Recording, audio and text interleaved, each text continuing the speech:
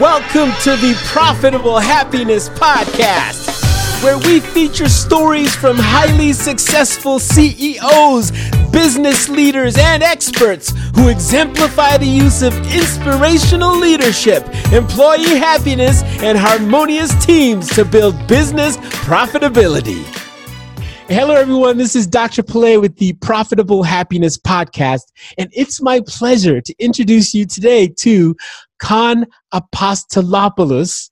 And wow, Khan, you are the founder and CEO of Fresh Biz Solutions.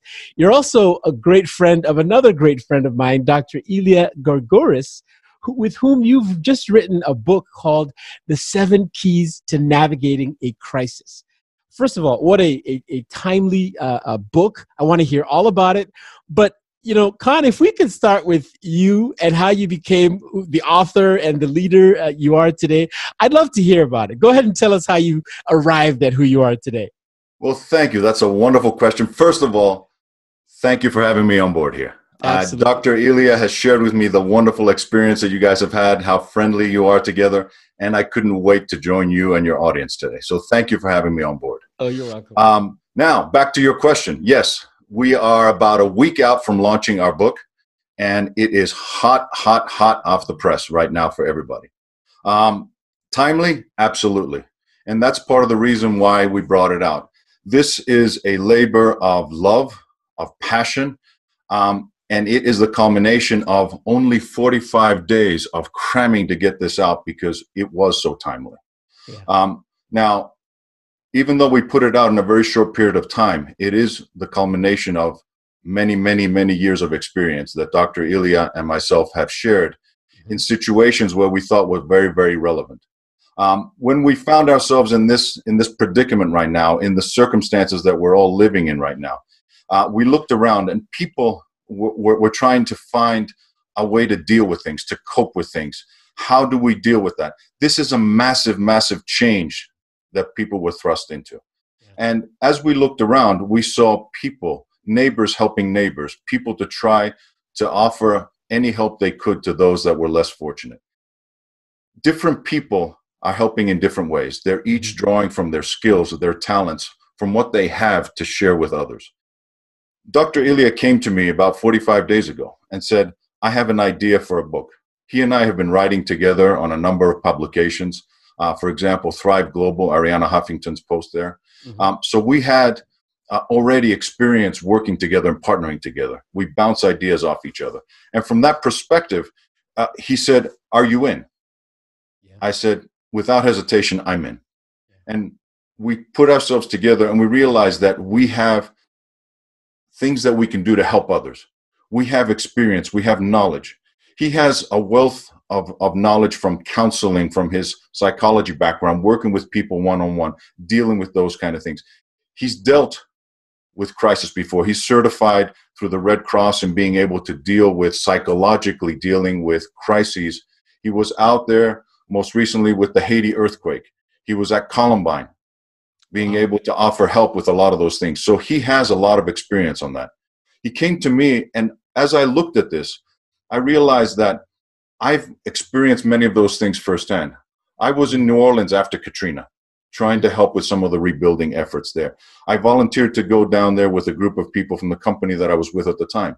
And we were able to put some smiles on people's faces, rebuilding a playground so kids in a daycare center have somewhere to go to kind of start rebuilding their lives. So we've seen a lot of that devastation and the after effects of that. Mm-hmm. This one is different. This one is different because it's not a 1 day, 2 day, 3 day thing, and now we're in the recovery.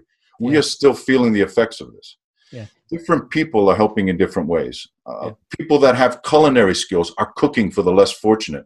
People that are stocking shelves are out there trying to make sure we have supplies. Everybody's doing their part. So Dr. Ilya and I are drawing from our years of dealing with counseling, with coaching, from my background in change management and being able to help people deal and navigate through change. And we put our heads together and we came up with the ideas that we currently have in the book. Yeah. Now, this is not intended to be an academic book, a scientific book.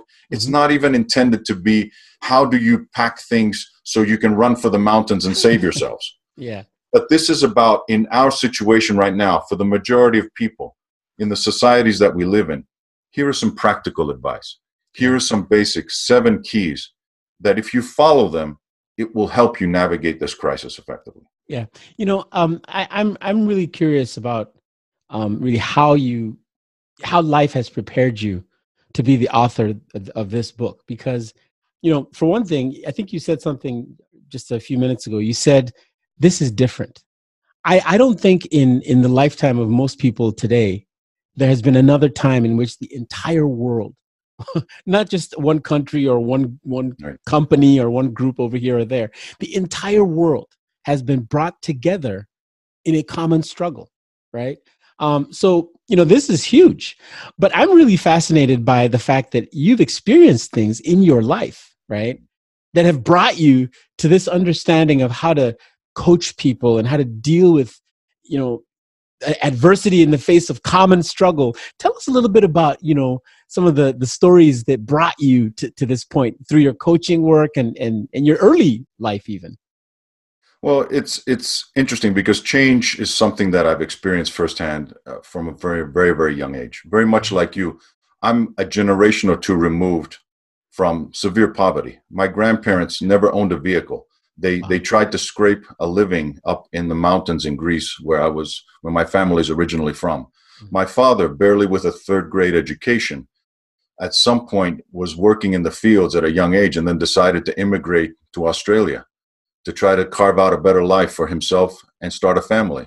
That's where I was born, where my sisters was born there as well. So I spent my early years there in a culture, growing up bilingual, being influenced by a number of different things in that environment. Mm-hmm. At some point, they decided to come back to Greece, where I spent the middle part of my years.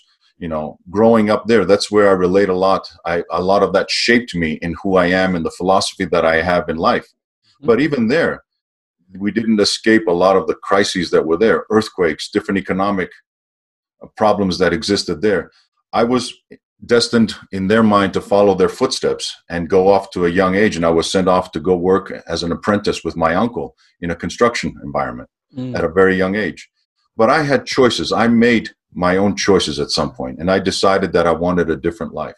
So I grew up, and I was the first one in my family to actually make it through high school and make it through college. And since then, my sisters have followed in my footsteps from that piece.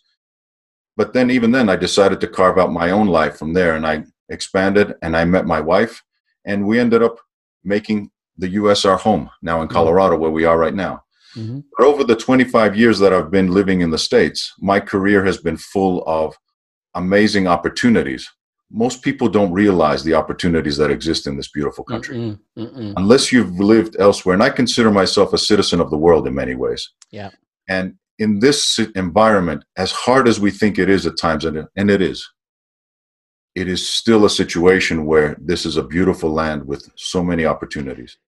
And I've taken my share of those opportunities, and I've capitalized on those. And I've grown a career in a corporate environment mostly early on, where I've been exposed to a lot of situations where I've been working with different industries in leadership development, training and development, human resources, organizational development, all of those people development areas. Mm-hmm. But not just that, but also looking at how can we make the systems that we work within better. A lot of the things that I even work now today that I emphasize with my clients is you put good people in a bad system, the system will always win. Yeah. So you have to look at performance, and you have to look at improvement and change in a very holistic and systematic way. Mm-hmm. Now, looking back, and the saying is you can only connect the dots looking back. Yep. I can see those milestones and those different events, world events even, that have happened along the way that have changed my career. 2001 with 9/11. I was working in the travel sector at the time for a company that was working with travel distribution. Well, 2001 really took a dent out of that. It made it a big difference in that sector. Yeah. A lot of young people now don't remember what it's like being able to go to an airport and not have to be patted down or scanned to get to the gate. Yep. You go through those kind of crises. In 2005 with Katrina, like I mentioned, that really changed my mind, my view about a lot of things and what's important in my life. I found myself changing careers and going into the restaurant organizations there, dealing with developing leaders in that kind of environment for a company that had 10,000 employees spread over the U.S. Mm-hmm. And dealing with those kind of things and being able to help them grow their leadership development, their succession planning efforts, all of that to create and develop leaders and help roll out programs. Mm-hmm. And then at some point in 2008, yet another crisis, the financial one at this time, yep. devastated the economy. Well, we limped through that. And in 2011, 2012, I found myself out of a job, being let go because the company got bought up by somebody else. And they had different ideas about what they wanted. Yeah.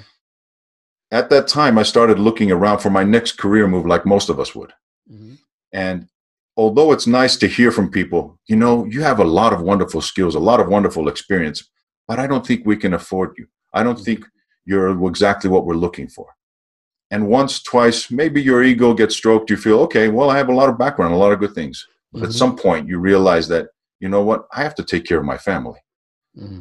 So I did what I had to do, trying to put pieces together. That summer, I lost my mom, which was a very dark time, a very difficult time for me. And on my way back from her funeral, and she was back in Greece. So I traveled back. I came back and I was very, very changed from that experience.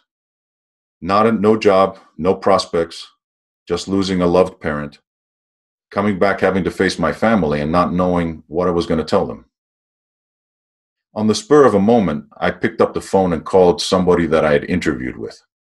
And I asked them, I said, you said that you'd like to work with me, but you wouldn't hire me because you didn't think I would be around long enough.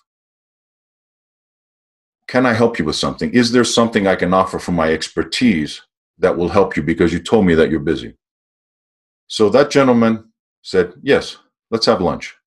And from a lunch meeting, he asked me, can you do this? I said, yes. So I delivered my first project for him. He liked it. And he said, can you do this? Mm-hmm. I said, yes. I delivered that. He liked it. So he said, I have 2 or 3 different things that I'd like for you to help me with. All of them involved learning and change. Mm-hmm. So that became my first contract, my first customer. That was the message is that sometimes all it takes is one person to say yes. That was your accidental entrepreneur moment, right? That was the beginning of the accidental entrepreneur. Somebody who didn't look to become an entrepreneur. I wasn't looking to start my business, but I realized that I had something to offer that people were willing to pay me for that would sustain me and my family. So my first goal then was, can I replace the salary that I lost and maybe create a bridge for my next job? Yeah. One thing led to another, Dr. Pillay. And all of a sudden, a few years into it, I'm realizing I have greater control over my time. I can choose to be here, help the clients that I'm working with in a meaningful way, then step back, let them do what they're doing, and then move on to help another client. But in the meantime, I'm here spending time with my family, with my daughter. I'm able to take my daughter to school in the morning, to be there for her events, to be here with my wife when she needs somebody to talk to, and still be able to help people and create a living for myself and my family. Yeah. What's interesting, Khan, is that when we first met, you shared with me something that made me realize just how great of a soccer player you are and a soccer coach. And I was laughing because I told you, Khan, I cannot play soccer. My name might be Dr. Pillay, but I can't play soccer to save my life. And here you are the expert. I mean, literally, on the game of soccer, on how to coach it, how to teach it, how to play it. And you actually did a lot of that for a totally different audience that prepared you really for the coach that you are today. Tell us a little bit about your coaching background and how soccer led you into that. Well, thank you. Yeah, and that was one of the things that stuck out with me with you. When you said Dr. Pillay, when you introduced yourself, I'm like one of my heroes. I love you even more right off the bat. Except, sorry, I can't play soccer. That's okay. I'm the music guy, not soccer. There you go. There you go. You sing a different tune. Yeah, exactly. You sing a different tune. Very good. No, when my daughter was young, she decided, like many, many, many young girls and many young children, that she wanted to play soccer with her friends. So I tagged along as being the parent that I am and wanted to watch. Growing up in Greece, I loved the game. I grew up watching the game, playing the game, sometimes in organized fashions, sometimes just on the blacktop at school. Yeah. And so in many ways, I had a very, very strong love for the game. And I love being around my daughter and the kids. And oh, by the way, my passion is teaching. So I was able, given the opportunity, I asked, can I help? Can I help coach? So I started as an assistant on my daughter's team, and I realized quickly that 3 passions of mine I could bring together in one situation. Love for the game of soccer, love to work with kids, and love to teach. What better opportunity than to become a soccer coach and give back to my community through these young kids? They say life is a Venn diagram. I can see those 3 bubbles right now just coming together, and right there you are in the middle. Perfect. Yeah. So now I'm an accidental entrepreneur with the ability to control some of my time and a great place to put that. Yeah. And it's so rewarding being able to work with kids. But what I realized is that even though my intent was to teach these kids, and I have been able to teach them a lot of life skills, life messages, teamwork, collaboration, understanding your role on a team, how to respect each other, how to be able to accept feedback, to be able to communicate effectively, all of those different things. The kids have given me so much more back. These are things that I take now with my corporate clients, all of the skills that I've honed in how to become a better coach. And I've pursued my badges and everything else, and I've done all of the things that I'm supposed to do to reach at a high level, because I am a lifelong learner at the end of the day. That's part of the reason why I teach, because I love to learn. And from that perspective, I take messages from the kids into the boardroom when I work with executives. A lot of times, breaking down the simple messages. I have C-suite executives, presidents, vice presidents, senior people. We talk about communication a lot of times, and I explain to them in the most basic way. The way that I teach kids how to pass the ball, I ask them, what makes a good pass? The kids very quickly understand it, and they say, well, coach, if I can get the ball to my teammate and they can do something with it, that's a good pass. Yeah. It's the same thing with the messages. When I tell corporate executives, just because you sent a memo out or an email does not make it good communication. You didn't pass the ball. Yeah. The intended receiver did not receive the ball. They couldn't do anything with it. That's not a good pass. So being able to switch the field back and forth from the boardroom to the soccer field with the kids has been extremely rewarding, but a learning experience for me, and part of what makes my offering to my clients so unique. Yeah. No, I absolutely. I always say, if you want to learn anything, look to something else that has perfected that thing. Soccer has perfected teamwork. Music has done the same thing. And so when you can draw those analogies, your experience, or the experience people have with you as a coach, is so much deeper. But on that note, coming back to today's crisis and the things that we're all experiencing, I'm in my home office, you're in yours. Yep. I can't go outside. Coming back to today and your book, The 7 Keys to Navigating a Crisis. Mm-hmm. Tell us a little bit about the book, specifically whom the book serves, how the book serves people. What, for example, are the 7 keys? Give us a little bit of intro into the book. Sure. As the title implies, it's a practical guide. It's not intended to be overly sophisticated or overly scientific from that piece. It is very, very simple steps that people can take. We identified with Dr. Elia when we went through our thought process of how we were going to communicate our message, how we were going to help people. We realized that there are 7 core attributes, 7 focus areas that any individual, because the book is intended for everybody. It's not intended for one or the other. It's intended for everybody. Pick it up and you can read it and you can get some good nuggets out of it. Mm-hmm. So we looked at those 7 different areas. And those are starting off with self-care. You can't help other people if you don't put on your own mask first. If you don't go through that process where you are in a strong place, if you don't have a good footing under you, how are you going to reach out and pick somebody else up? These are the things that we have to do. And we look at it and we say, you know what? Right now, we were already dealing with a big mental crisis before this process started. People were struggling with meaning in their life, with purpose, with how things were going. Mental illness rising. People's addictions rising. Problems rising. On the surface, when things may have looked good, but below that, we had problems. Our ability to handle all those problems is like a sponge. Yeah. That sponge can absorb only so much. At some point, when it gets saturated, it cannot contain it anymore. So we invite people to take a moment, take care of themselves, take stock of where they are. We have what we call a health assessment questionnaire, where we ask people simple questions to say, physically, how are you doing in these areas? Mentally, emotionally, spiritually, all of those areas about how you're doing, to really diagnose and self-evaluate how are you doing. And then we offer answers to those questions, the areas that you're struggling with. In that chapter and throughout the book, we offer answers. But then from self-care, we transition into awareness. You know what? Before you go into awareness, I just want to put a quick footnote. I really resonate with you using self-care as the first thing. In fact, if you think about getting on an airplane and then they tell you you got to put the mask on, right, before you can help your friend or child. I mean, that's just like, love that. So thank you for helping us recognize that self-compassion, self-care, these are not just funny educational concepts. This is life we're talking about. Yeah, this is life and death. And we have a special section, a special tribute, if you will, that we would hopefully to expand down the road about self-care for healthcare. These frontline people are putting their lives on the line right now. Yeah. Healthcare professionals are out there fighting a battle. They are the warriors of today in many ways. Yeah. And they are out there fighting every day.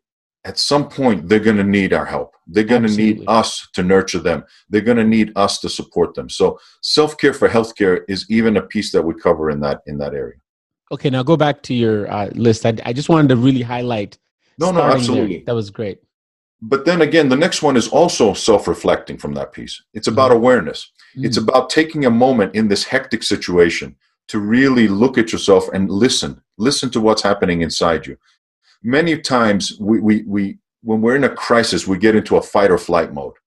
We want to attack, we want to run. That's our nature right now. That's our basic instinct to do that.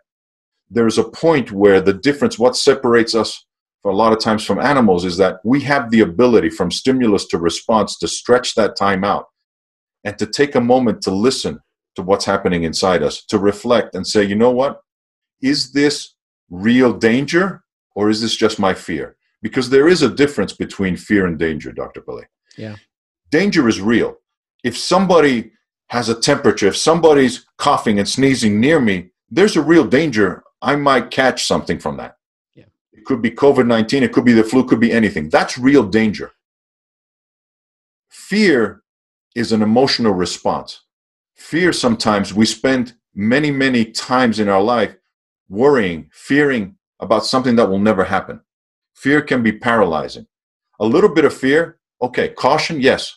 Too much fear, you allow that to dominate your situation and it'll paralyze you. So having that awareness to be able to distinguish those things and separate those two and listen to your voice is key. And then one of the things that you and I know firsthand, our ability to adapt to change, flexibility. Flexibility is the third key. We say a lot of times only the strong will survive. In this world, that's a misnomer. Yeah. Because it's not the strong that will survive only. It's the flexible that will survive. I love that. And here's an example. If we bring in the parable of the oak tree and the palm tree in the book, in this chapter, we talk about it when you ask most people, would you rather be an oak tree or a palm tree? How do you relate? Most people say, I want to be an oak tree. Strong, sturdy, immobile. Doesn't get fazed by anything.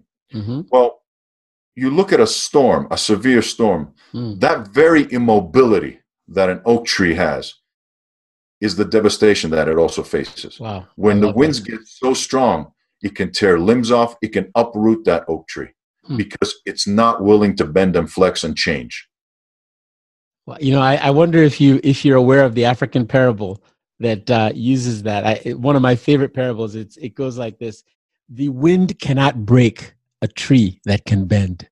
Exactly. So from Africa, you know, you guys were channeling that.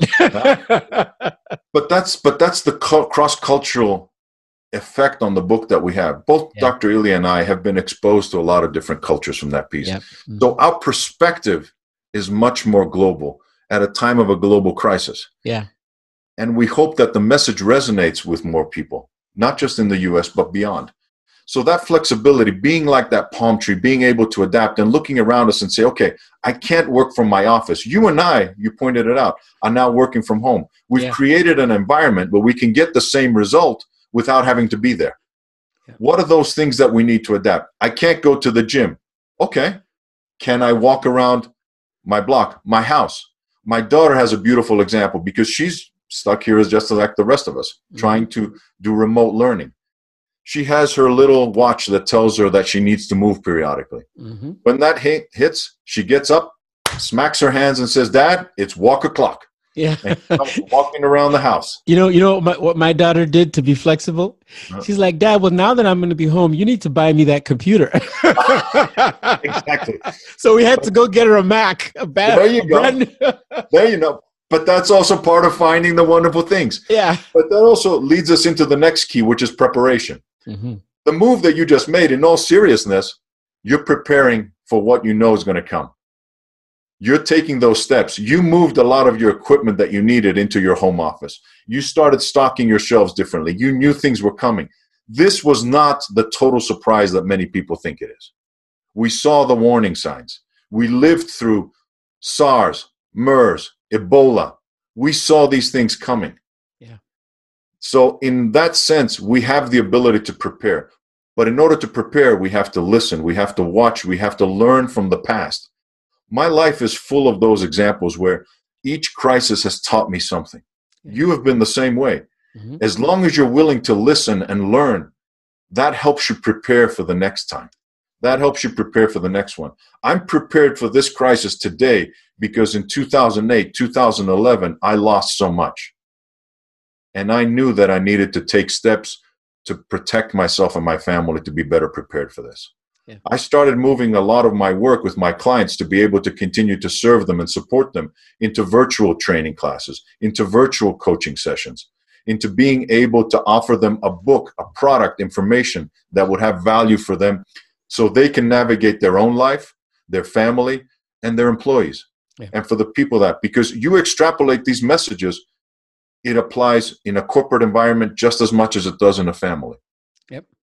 So preparation is key. We have a list of things that you can do, but our focus, as always, is on the emotional preparation.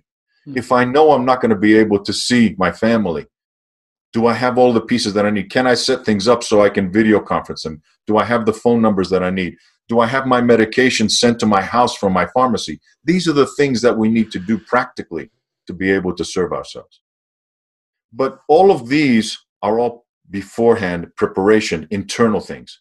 At some point now, we decided that we needed to switch gears. And we talk about there is nothing more empowering in a moment of change and crisis than taking initiative, than taking action. Is that number 5?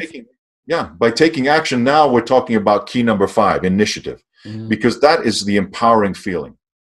Now we're going to act individually with others to be able to help. So we talk about a lot of those different things. Now, when we're dealing with change, there's a beautiful theory in a book about transitions.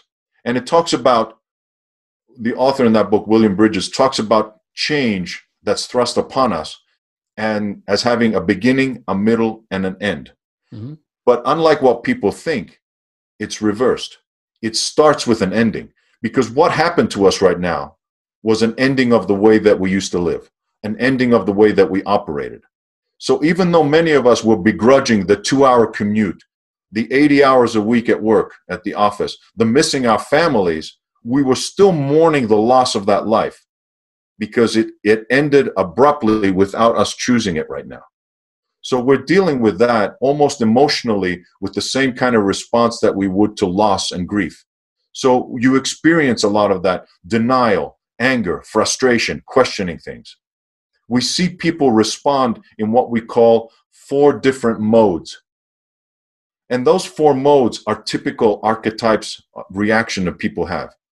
The first one that we talk about is people getting into the victim mode, where, poor me, why is this happening to me? Why can't my daughter have her prom, her graduation? My daughter is a senior. She could be sitting there moping about this and worrying about this. And she probably has at some point because she's been deprived of that experience. Yep. And then Another different kind of response is the people that think like a critic.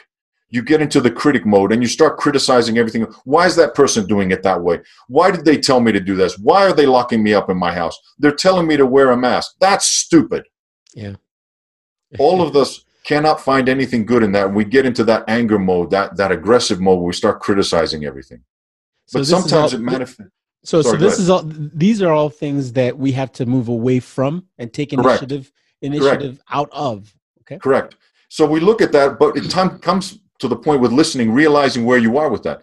The third one, it might be more quiet, not as aggressive. We call that the bystander mode, where you're just on the sidelines looking at things, frozen in fear, not willing to act on everything. You're just waiting for somebody else to come save you. Yeah. But the fourth mode is the navigator mode. It's the mode where we find ourselves feeling empowered by, yes, acknowledging our reaction to things. It's not all positive, but what can I do? What can I control individually? How can I help somebody else? How can I reach out? Who can help me?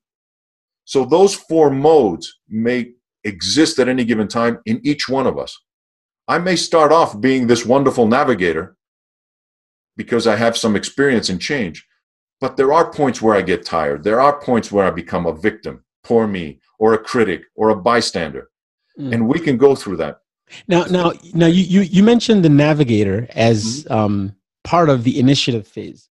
What are the other two, the sixth and the seventh keys that the navigator role pushes out? Yeah, because right now you can change your mindset. Key number 6 is positive attitude.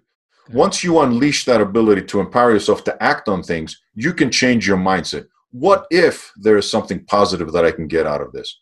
Yeah, positive mindset doesn't mean you're not acknowledging what's happening around you.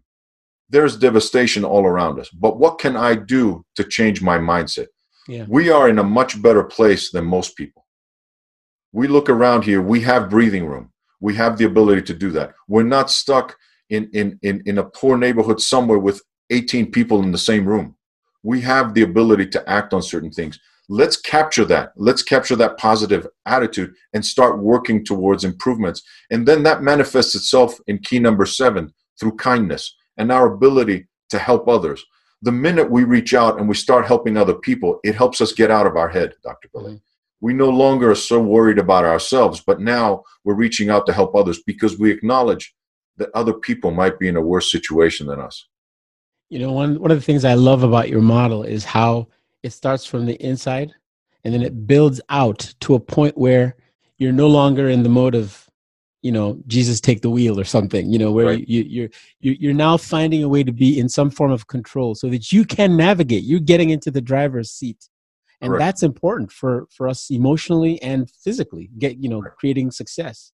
Right. Tell us a little bit more about how you've seen these, you might call them softer skills or strategies, emotional intelligence, all of these ways of handling the world. How have you seen people apply these to achieve practical outcomes like income and business profitability? You know, a lot of the CEOs you and I talk to fall into the category of not really being able to connect the dots between employee well-being or happiness or leadership development and dollars and cents, right? Yeah. Give us a preview of how you take this book and the work that you do generally to help people apply it to create success. Well, here's the interesting thing, because the applicability is there, like you said. Let's connect the dots for people. Yeah. You look at any one of these keys, most of them are attributes that we uncover inside ourselves in many ways. We can help enhance them through proper teaching, through coaching, through the ability to bring those things out in people and emphasize them. But even more importantly, recognize and reward the people that are displaying those skills. If I'm an owner of a business, I look for talent within my organization that has these kind of attributes because I recognize how well they'll be able to cope with the ups and downs, with the change efforts that I'm initiating at this point. If they can cope this well with change that's thrust upon them, imagine what they can do with change that they're driving, that they're leading. Mm-hmm. So you look at a lot of these things. You want people that have that balance, that are able to internally process things in a healthy way, but then also turn around and be team players and be able to reach out to people to be able to do this. So when you talk about that, the ability to cope with change, to drive change, to lead change is a key attribute I'm looking to identify, cultivate, grow within my organization. Every company operates of that. Even if you're on the right track, you're going to get run over, as Will Rogers said. Every company is looking to be able to drive the kind of change that they want to improve performance. Everything that we do with our clients, you, me, all of us that are in this performance sphere are looking to make change to deal with that. Now, sometimes business environments force change upon us. How can we then look at that and make those connections?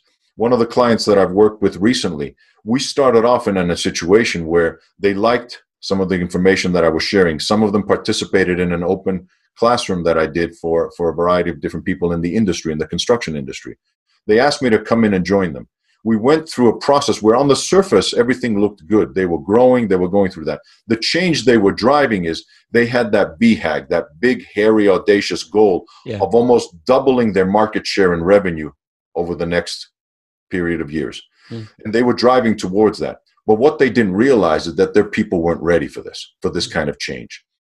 They were a very tight-knit culture, a smaller operation that had a very family-like structure, but they didn't have the pieces they needed to reach this new goal while still not losing their identity. So we helped them over this course of time to build their leadership development, to then grow from there and build the processes, the systems, and the organizational setup that allowed them to do that. Bottom line, even though this sounds nice on the surface, let me give you a simple bottom line. The regional president of that organization, one of 4, was able to sit in a round table with all of his peers and the CEO of the company. Each region, after their annual bonus, reported turnover of employees, 10%, 15%, 20%. Not uncommon in a lot of industries.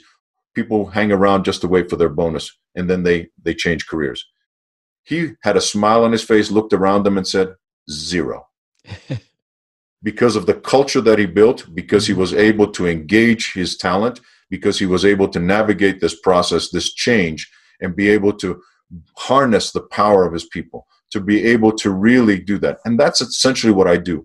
I help my clients deal with change, either change that they're driving or change that's thrust upon them, to really hit their performance numbers.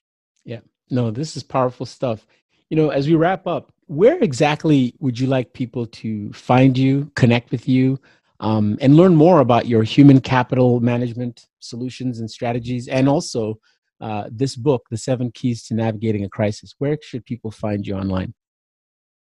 Thank you. That's a great question. Now, online, my website, www.freshbizsolutions.com. Okay. Being a change agent myself, I'm never happy with a lot of those things. So we're currently in the process of revamping that. We're ready to push out a lot of good information, a lot more information about the book and the systems that we're proposing. The book has only been out now for maybe a week. So this is one of the first chances we've had to really talk about it. So I'm excited to do that. The book is available through Amazon, both as an ebook, but just, I believe, 2 days now as a paperback as well. Demand is high. There might be a bit of back order, so be patient with it. People are excited about the topic. But also on LinkedIn, people can reach out to me and they can find me on my LinkedIn profile under Con Apostolopoulos. And I can provide that. We can share that in the notes as well. Absolutely. Well, I look forward to learning a little bit more about your Fresh Biz Solutions. By the way, I love the apple on that front page you've got there. That's some cool stuff. Look forward to learning more about your Fresh Biz Solutions. Look forward to learning more about this book. Very important and timely book, 7 Keys to Navigating a Crisis. Con, I just want to thank you so much for sharing your wisdom and your international citizen soccer perfection wisdom. I love that. Thank you so much for being here. Thank you for having me. All right. You have a wonderful day, okay? You too. All right. Thanks for tuning in to the Profitable Happiness Podcast. For more episodes, visit drpele.com. And remember, get happy first and success will follow.